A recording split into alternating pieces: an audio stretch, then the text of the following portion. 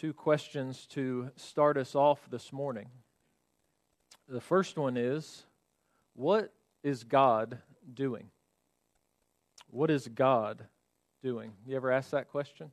Like, what's God up to? Right? What is God spending His time, energy, and efforts to accomplish?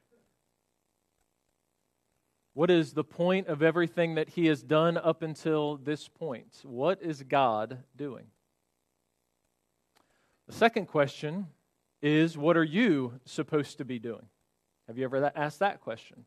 Maybe you've worded it like this: what's God's will for my life? What am I supposed to be doing? Sometimes we get more specific. Where am I supposed to go to school? Where am I supposed to, who am I supposed to marry? Vocation should I have? Should I stay in the military or get out of the military? Should I stay in this difficult marriage or get out of it? What am I supposed to be doing with my life? My goal this morning is to take these questions that in your mind might be a little distinct from each other. What is God doing and what should you be doing? And I want to take those questions, I want to put them together, right? I want you in your mind to put those two questions together in a way that is actually inseparable. That as you ask the question, what is God doing, you would also ask the question of, what should you be doing in light of those realities? You see, so too often, far too often, we flip these questions around, right? Ask the question, what am I supposed to be doing? And then we start doing that based on whatever comes into our mind or whatever ideas we get from other places. And so we start moving in the things we're supposed to be doing. And then we ask God to co-opt that, right? We ask God, God, would you bless this thing that I'm doing? See how we get the questions backwards? We ask what we're supposed to be doing and then just ask God, join us in that work. Let's not do that. Ask these two questions in the right order. What is God doing? And then what am I supposed to be doing? One of the most popular small group book studies that was done in the 1990s was a book by Henry Blackaby called Experiencing God. The subtitle for that study is Knowing and Doing the Will of God. Anybody do that study? Anybody? Man, I figured there'd be several. It's still done to this day. You don't have to have been alive in the 90s or of consciousness and doing small groups in the 90s. That's okay. I understand many of you were not. But I actually went through this. I think I was in high school, and our church did Experiencing God. The adults were doing it, and the youth were doing it. We're doing Experiencing God. Well, to summarize that study, Blackaby had a very simple and yet profound idea. And it was this: find out where God is at work and join Him there. What a just powerful, simple thought. Find out, look around, observe where God is at work, and then just join Him in that work. It's a powerful idea. So this morning, my goal is to show you where God is at work and invite you to join Him in His work. All right? So I want to show you where God's at work, one of the big things that God is doing, and invite you to join Him in it. So my big proposition for you this morning, I would contend it is the big proposition for the rest of your life, is this: God is making His name known among the nations. Him in it. God is making His name known among the nations. Join Him in it. This morning we have a topical sermon.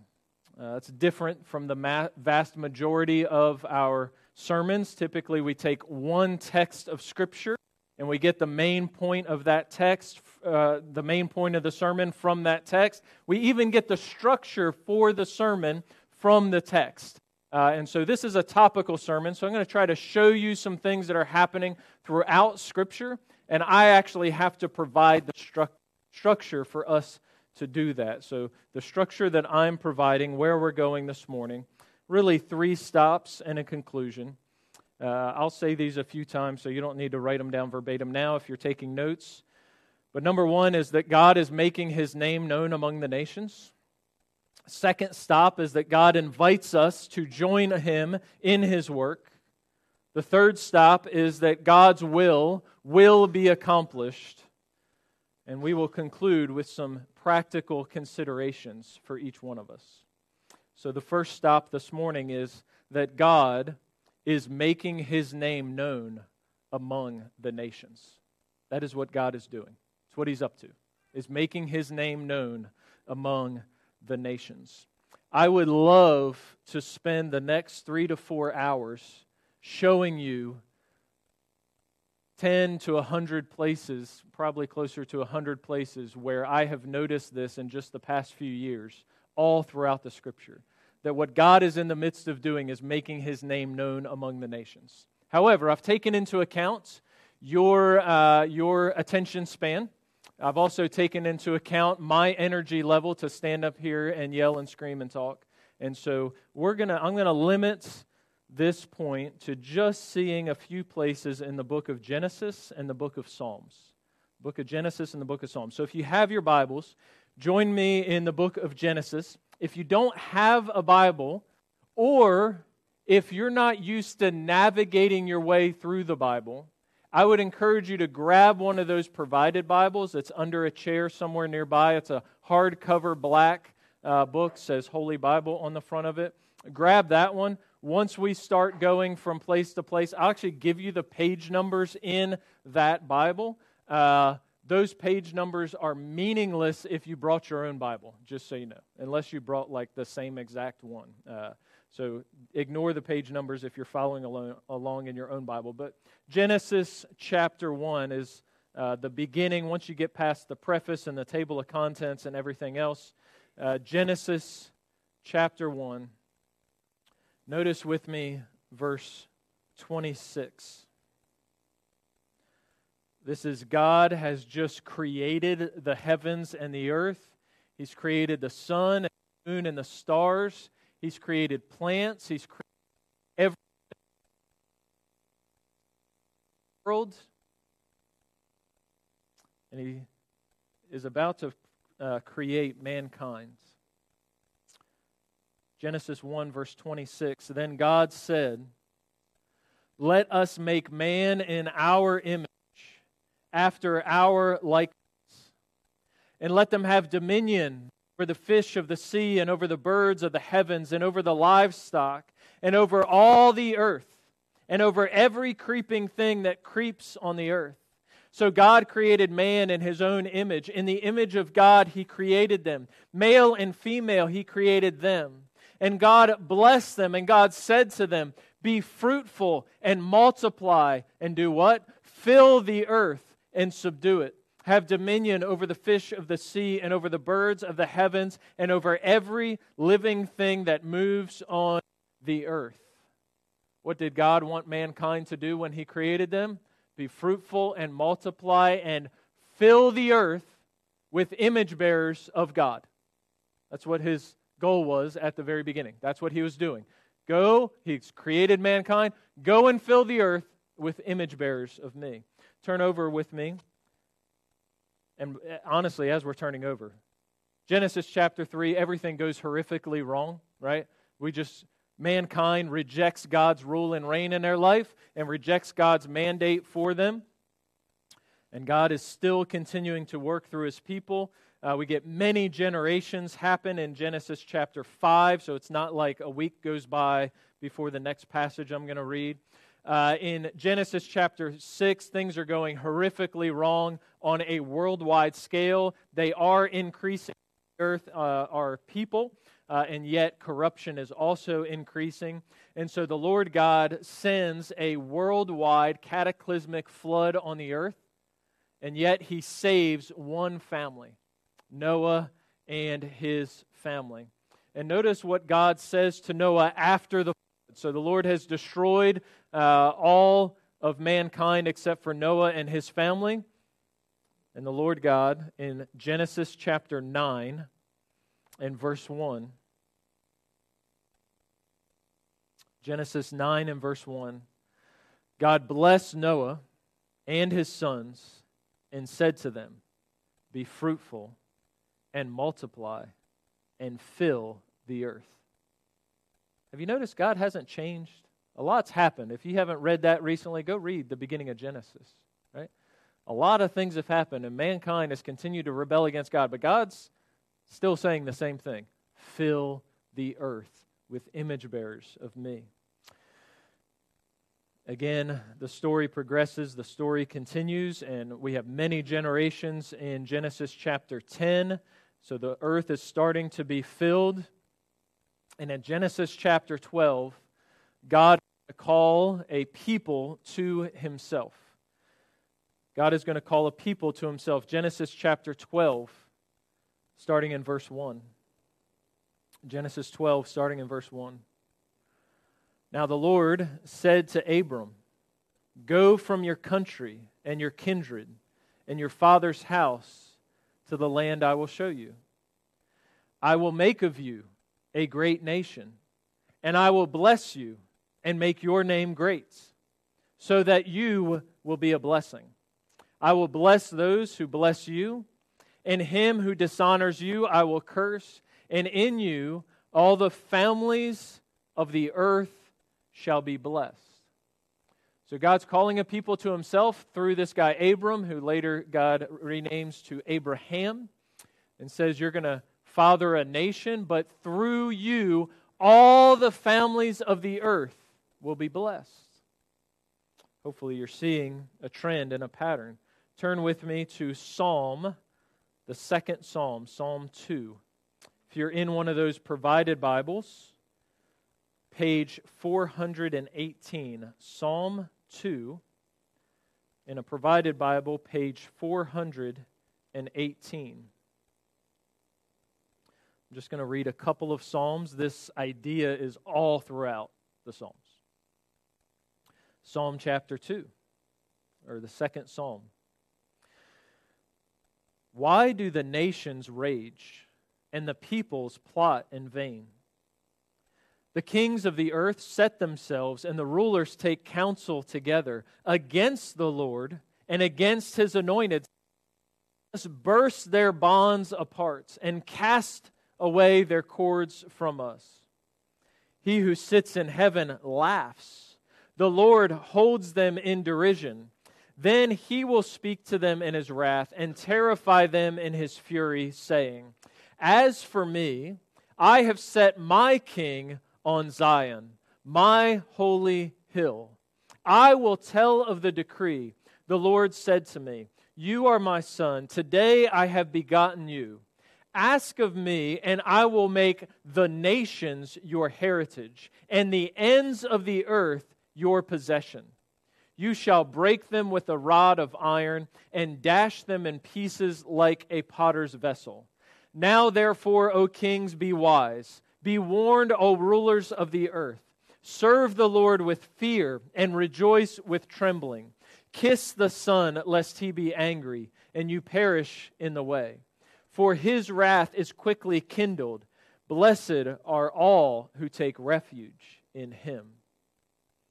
So you see there in verse 8 that the nations are going to be the heritage of the Son of God. The ends of the earth will be his possession. Turn with me to the next psalm, Psalm 46. Psalm 46 and verse 10. We're not going to read all of Psalm 46, but I thought this was a very familiar passage. Psalm 46. I'm still in Psalm, so if you're on the provided Bible, just follow the big numbers till you get to number 46, and then the little numbers, verse 10. Well-known passage, "Be still and know that I am God."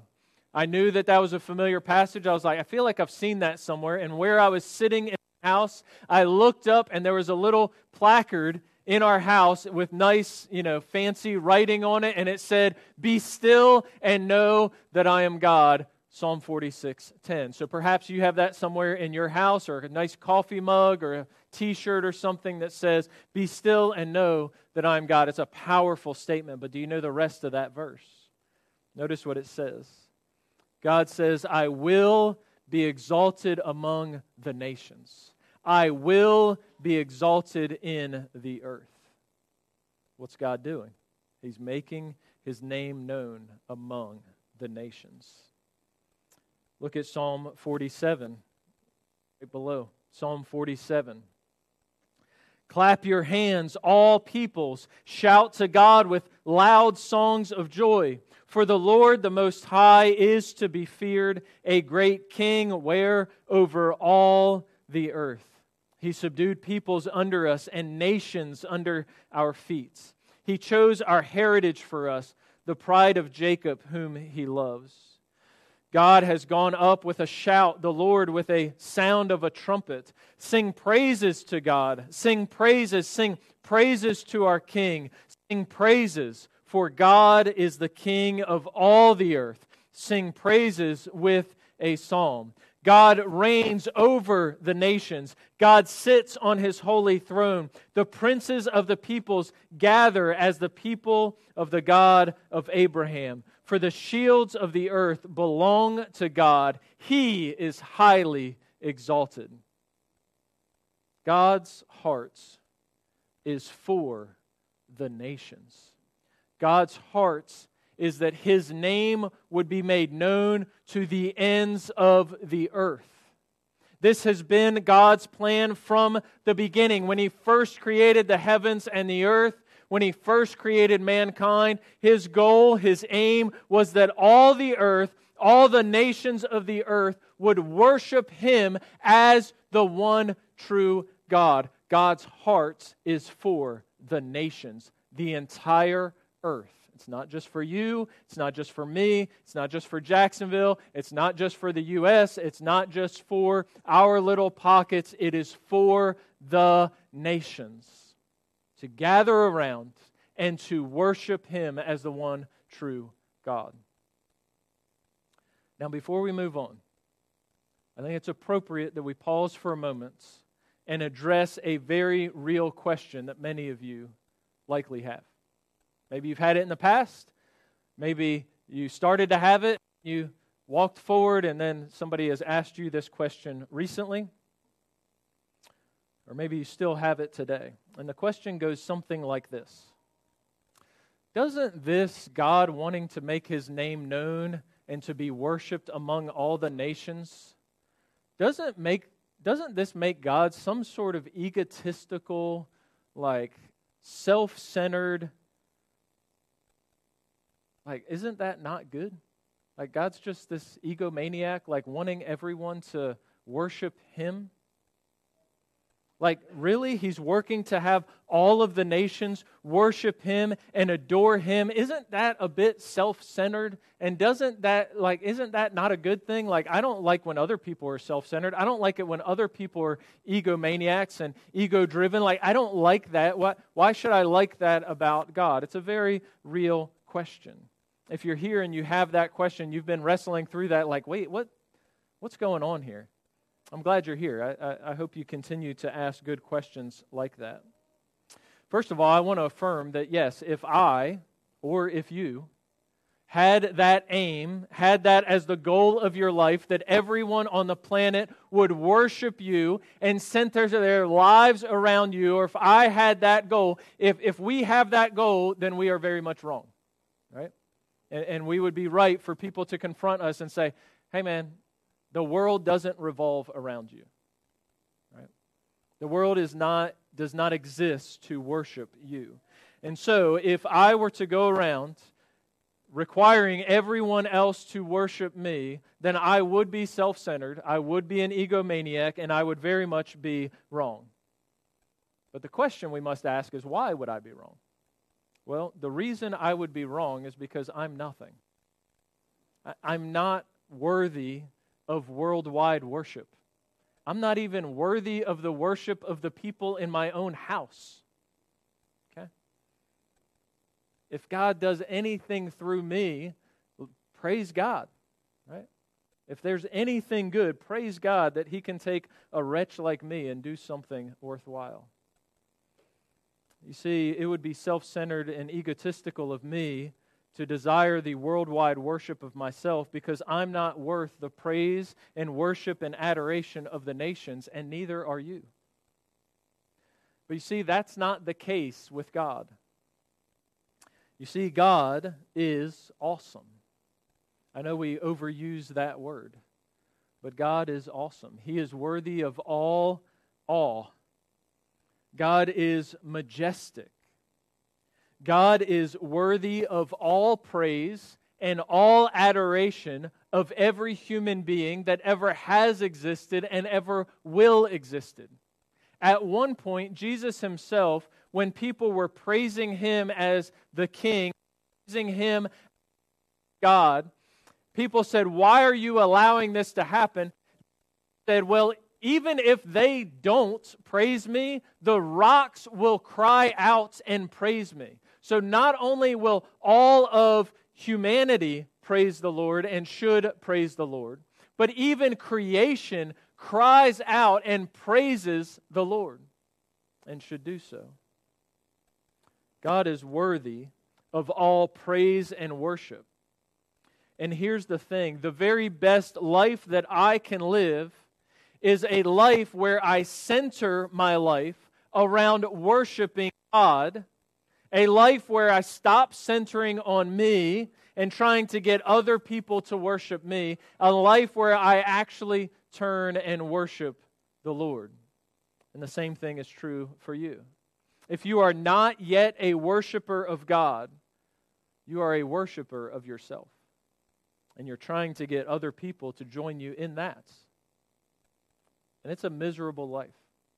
Sure, there may be some temporary happiness from time to time, some very short-lived happiness from time to time, but you do not have the deep-seated joy that God desires for your life. That can only be found by centering your life on worshiping God. To find true and lasting eternal joy, you need to stop worshiping yourself and encouraging others to do so. And you need to turn from that and worship God. The word the Bible uses for this turning is repentance. Stop worshiping yourself. Stop encouraging other people to worship yourself. Turn from that. Begin worshiping the one true God. God pleads with you throughout the Bible that you would do that today. That you would not delay, that you would not put that off till next week or next year or when you get your life figured out and when you get your life put together. No, that you would repent of worshiping yourself and you would begin today to worship God. You can do that today right where you sit. You can pray out to God, call out to God. Say, "Lord, I've been living life for myself. Forgive me.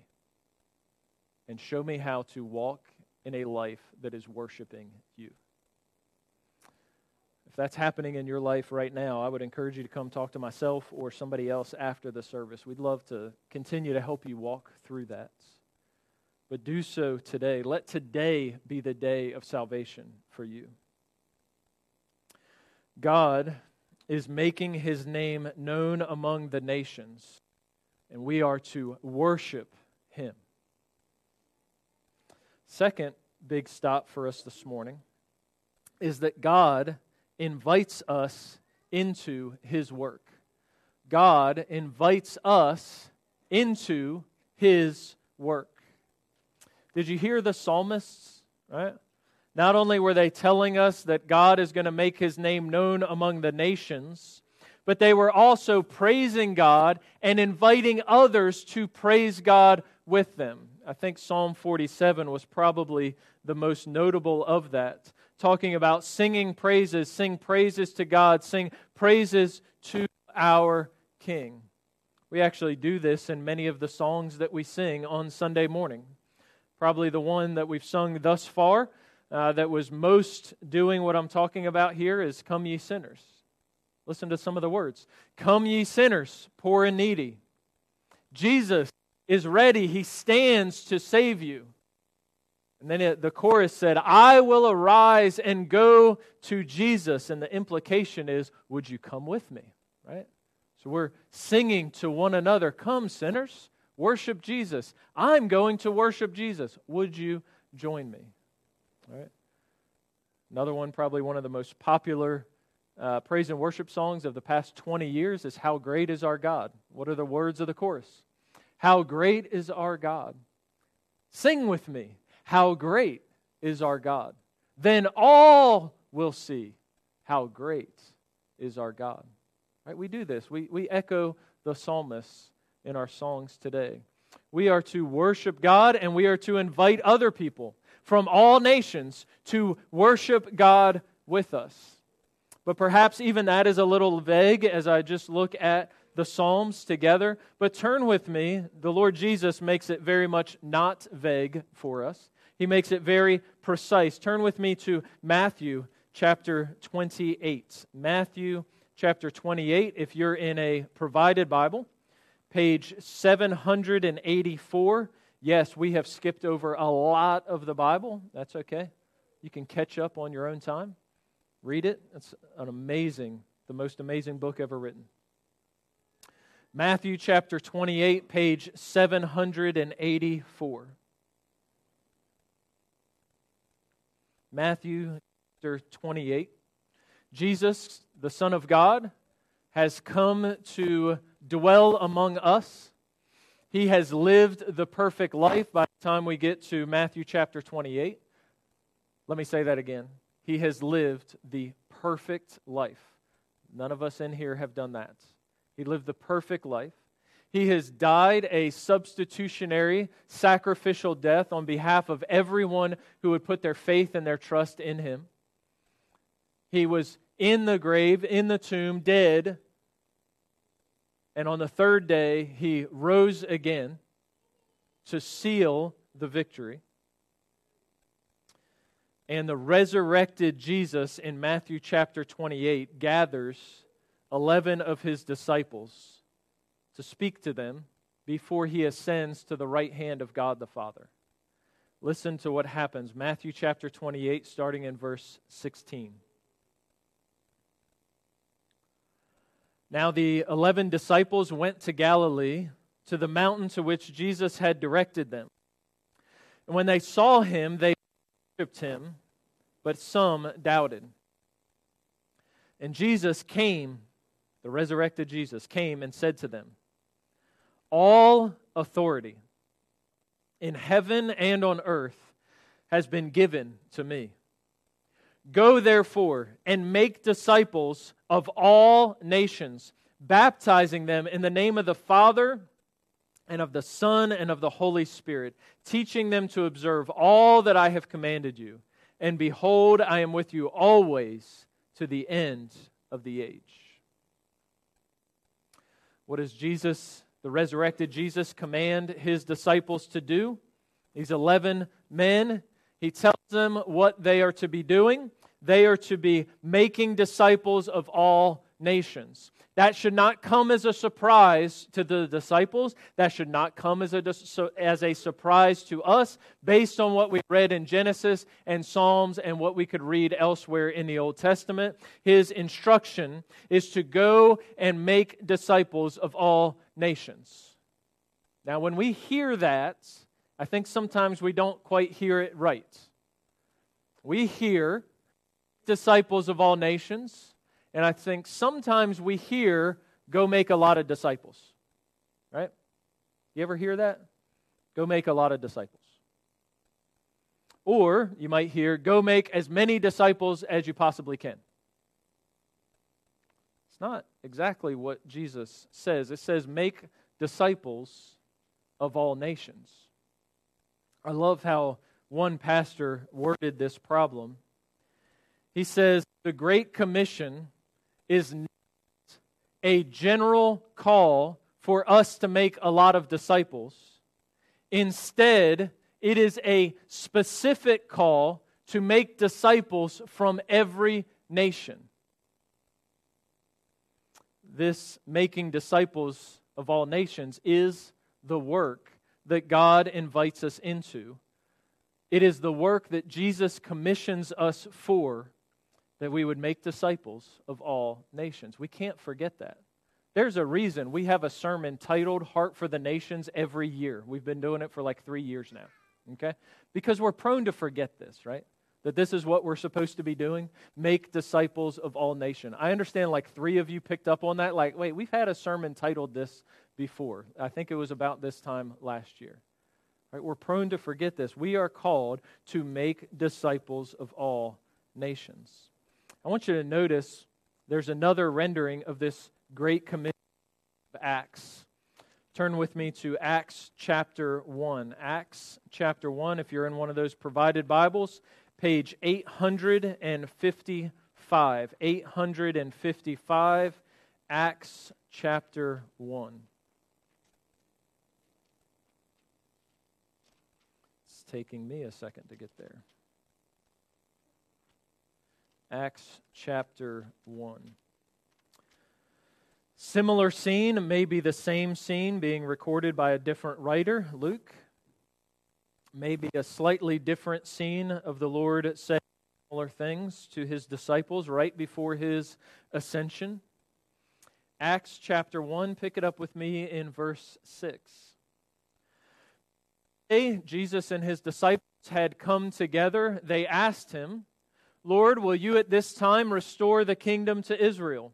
Verse 7, Jesus said to them, it is not for you to know the times or seasons that the Father has fixed by his own authority, but you, disciples, will receive power when the Holy Spirit has come upon you, and you will be my witnesses in Jerusalem and in all Judea and Samaria and to the end of the earth.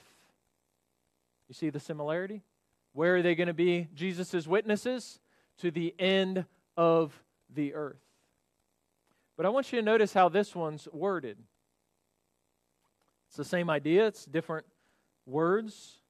It talks about disciples being made to the end of the earth. All nations, end of the earth, same idea.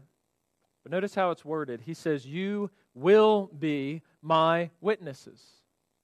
Jesus is not saying, hey guys, it would be really great if we took this thing worldwide, right? So why don't you try? I'm going to go to the Father right now, so why don't you guys try to get this thing worldwide? That'd be really cool. Like, that'd be great if that would happen.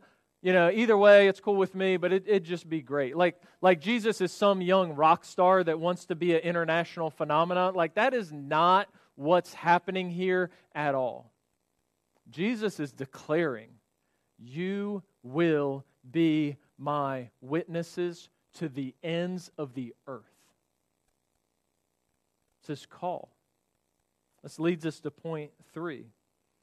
Right? It's not just this hope for the Lord, but number 3, the third big stop for us this morning, is that God's will be done. God's will be done. Turn with me to the book of Revelation.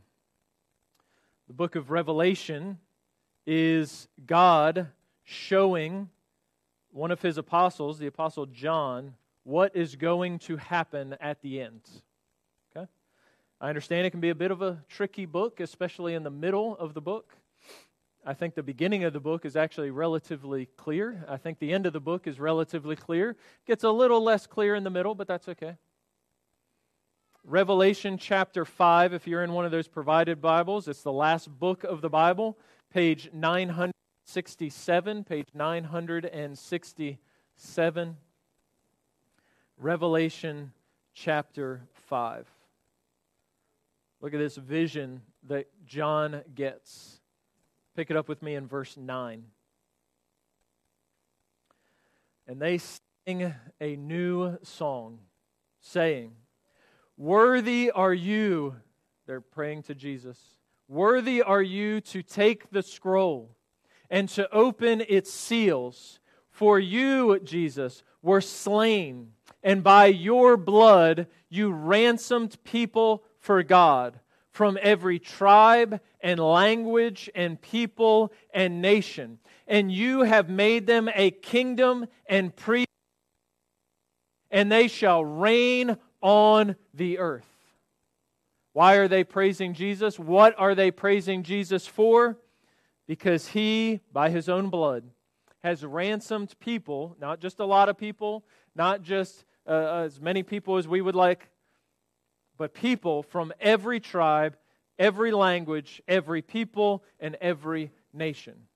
That's why they're praising Jesus. Turn over to Revelation 7. Revelation 7. Pick it up with me again in verse 9. Revelation 7, verse 9. After this I looked, and behold, a great multitude that no one could number, from every nation, from all tribes and peoples and languages, standing before the throne and before the Lamb, clothed in white robes, with palm branches in their hands, and crying out with a loud voice, "Salvation belongs to our God, who sits on the throne, and to the Lamb." And the angels were standing around the throne and around the elders and the four living creatures, and they fell on their faces before the throne and worshiped God, saying, "Amen. Blessing and glory and wisdom and thanksgiving and honor and power and might be to our God forever and ever. Amen." That's what's going to happen at the end. People from all languages, all peoples, all tongues, worshiping God for what He has done to bring about their salvation. That's what God's doing. And it's going to happen. It's going to happen. God's will be done. If you want to guarantee yourself success in this life, hopefully I perked your ears. If you want to guarantee yourself a successful life, join God by making disciples of the nations. Join God in making God worshipers of all nations. If you spend your life in that, you will guarantee yourself success. You will succeed in the end. You get that, right? We win in the end. I know it's hard. I know I'm glossing over a lot of things. We talk about that from week to week, some of the difficulties, but we win in the end if we're with Christ. If we are in Christ, we win in the end, right? If we dedicate our lives to making disciples of all nations, we're going to be successful. We're partnering with God in His work. I trust that I have sufficiently convinced you that God is making His name known among the nations. And I trust that I've sufficiently convinced you that God invites you to join Him in it. I trust that you're convinced that God's going to accomplish His task. But let us look at a couple of practical considerations for us. A couple of practical considerations of actually applying this. 2 questions for us to consider together for practical considerations. First question is, what is keeping you from this work? What is keeping you from this work? And the second question is, what will this work look like? Okay. I've got a couple of points for each of these. I'll move through them relatively briefly. So the first question, what is keeping you from this work? What has kept you from this work? What is keeping you from this work? And what will tempt you to not be involved in this work in the future? The first one would be a lack of true personal worship. Lack of true personal worship. If you are not a worshiper of God, if you are not a true worshiper of God, you will not invite other people to worship the God that you worship. You cannot lead people to a place that you've never been to. Right? And so if you find that you do not have a heart to see other people worship the Lord Jesus, then you need to renew your own personal worship with the Lord. Okay? So lack of true personal worship will keep you from this work. Second thing that will keep you from this work is a fear of man. Fear of man. All right? People, when you initially invite them in to worship God with you, most people will initially not want to do so. And they will fight against you. They may lash out against you. They may ostracize you. They may make fun of you. There's lots of things they could do to you. And not even that they might do it to you, or not even that they will do it to you, but you will fear what they could do. And you'll fear all the things they could do, whether they've actually done it or not. So that fear of mankind can actually prevent you from this work. We need to be in a fear of God, not in a fear of man. The third thing that could keep us from this work is, I've combined these, so yes, I snuck an extra one in there perhaps. Laziness or distraction. Laziness and distraction will keep you from this work. We live in a time and we live in a culture where distraction is at every single turn. Everywhere we look, there is distraction.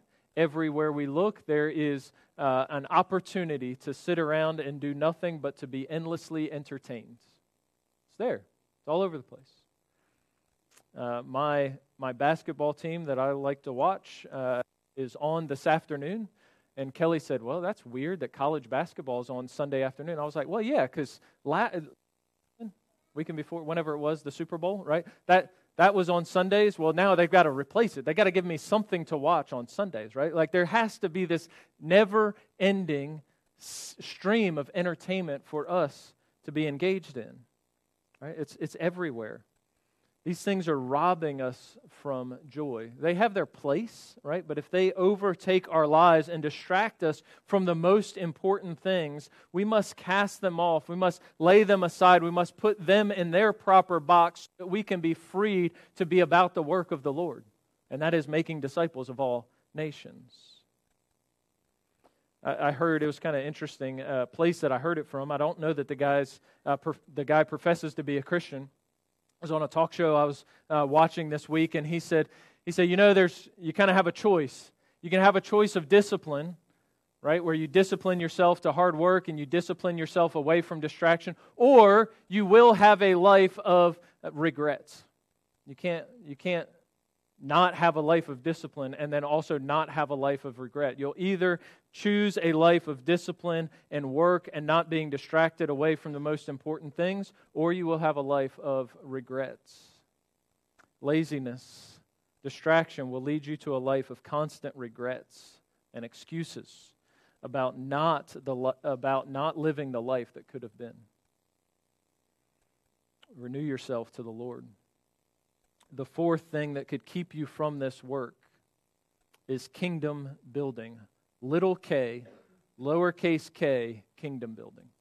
What I mean by that is building up your own thing instead of building God's kingdom, the capital K, big K, kingdom of God. Okay?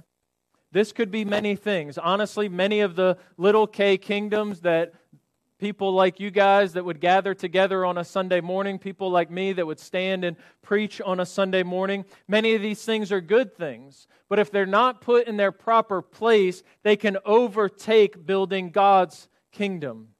So it could be things like career. It could be things like even your family. It could even be things like your own local church. You see, if everything becomes about these things and not about advancing the kingdom of God, then these things have overtaken God's real mission for you. So examine yourself. What is that for me? What little k kingdoms am I building instead of the kingdom of God? To make disciples of all nations, we disciples must be about the work of making disciples of all nations. Building our little k kingdoms will not get it done. So those are just a few. Examine your life. Which of these are preventing me from making disciples of all nations? The writer of Hebrews, we just finished Hebrews. The writer of Hebrews encourages us to lay aside every weight and hindrance and sin that clings so closely. Lay them aside and run with endurance the race that is set before us, looking to Jesus, the founder and the perfecter of our faith. That's what we need to do. Lay aside those things. Second question, what will this look like in your actual life? So we've talked about the barriers. What will it look like to make disciples of all nations? I believe, 5 of them. Number one, show hospitality to the nations. Show hospitality to the nations. Hospitality is simply opening up your life to other people. We think of it as opening up our homes, but it's really opening up your lives to other people. So you may have to start by just opening up your life to other people, opening up your home, opening up your schedule, opening up your time, opening up your energy to other people. And as you do so, have your eyes open to doing so for people that don't look like you or sound like you. Okay? And welcome them into your life.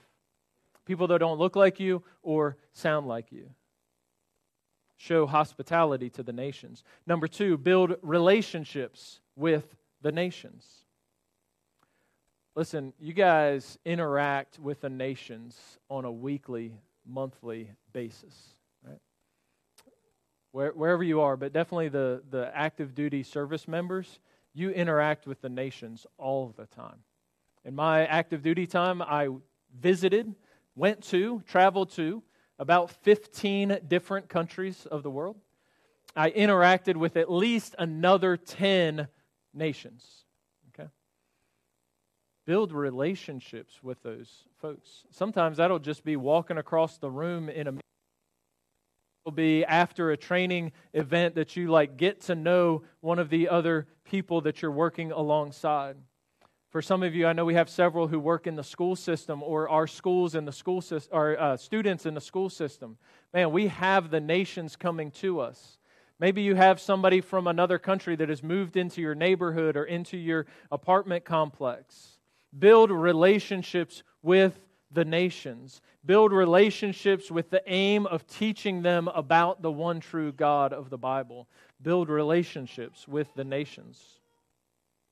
Number three, give generously to kingdom work. Give generously to kingdom work. One of the great challenges to get the gospel to the nations is that we need tangible resources, namely time and money. Time and money. If you're curious, most of the nations who have not yet been reached with the gospel of Jesus Christ are in what we call the 1040 window, right? Most of the places we keep deploying to have to fight, that window and kind of the area surrounding that window from latitudes 10 and 40. Okay? 1040 window. They're mostly there. More people dedicating their time, more people dedicating their lives, more people dedicating their financial resources is what it's going to take. As one pastor says, we've gotten to all the easy places. Right? We've gotten to all the easy places. The places that need the gospel, the other nations, the unreached people groups that need the gospel now are the difficult ones to get to. Pastor J.D. this week, as I prayed earlier, is in Egypt. What he's doing is he is training approximately 35 Egyptian pastors in expository preaching. Him with some staff from Word Partners. Okay. Here in a couple months, I'm going to be going to Okinawa, Japan. We're looking for other overseas opportunities to make Jesus known among the nations. Pastor J.D. and I have a standing breakfast meeting when we're both in town. I understand we both travel a fair amount, but when we're both in town, we have a standard breakfast meeting. I won't tell you where that is because you'll come and distract us from the work at hand, which is building relationship and talking about what God is calling us to do. And one of the things we've been talking about a lot over the past several months is just that we need to be more serious as a church, and we need to be more serious individually about taking the gospel to the nations, specifically the most hard-to-reach areas of the world. So we invite you into that. It's going to involve, for all of us, giving generously of our time and money for this work of making disciples of all nations. Number 4, pray fervently for this work. Pray fervently for this work. This week, you have a unique opportunity. Again, Pastor J.D. is in Cairo, Egypt. He's with some other U.S. guys from Word Partners, and they're going to Egypt. You could pray for them every day this week. I think he gets back on like next Tuesday, so you could pray for him every day this week. Community group leaders and those of you who are in community groups, I would encourage you to pray for Pastor JD, pray for these 35 Egyptian pastors, that the Word of God would reverberate in that region that desperately needs the gospel. Pray fervently that God's name would be praised among the nations. The fifth thing we can do for this work, be ready to go if called. Be ready to go if called. I do not believe that every single member of Pillar Church of Jacksonville will be called to quit their job and dedicate their vocational life to international missions. I don't believe that. So if you're worried that that's what I'm trying to do, is to get every single one of us to be a leaver, to be a goer, and throw down their vocations and go spend their vocational life to take the gospel to the nations, I just want to absolve you of that. That's not what I believe is going to happen. However, I also refuse to believe that over the next few years that God won't call any of us to lay down the life that we think we're supposed to be doing and go and dedicate the rest of our vocational life to taking the gospel to the nations. And so I plead with every single one of you to be ready to go if called. If God calls you, sign your blank check and put it before the Lord and say, I'll go wherever. Just like the Lord said to the prophet Isaiah in Isaiah chapter 6, the Lord called out a question. He said, "Whom shall I send? Who will go for us?"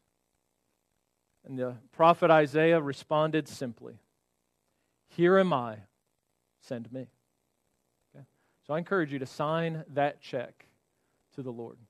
Here am I, Lord, send me. If I need to walk across the room to talk to somebody who looks different and sounds different than me, here am I, send me.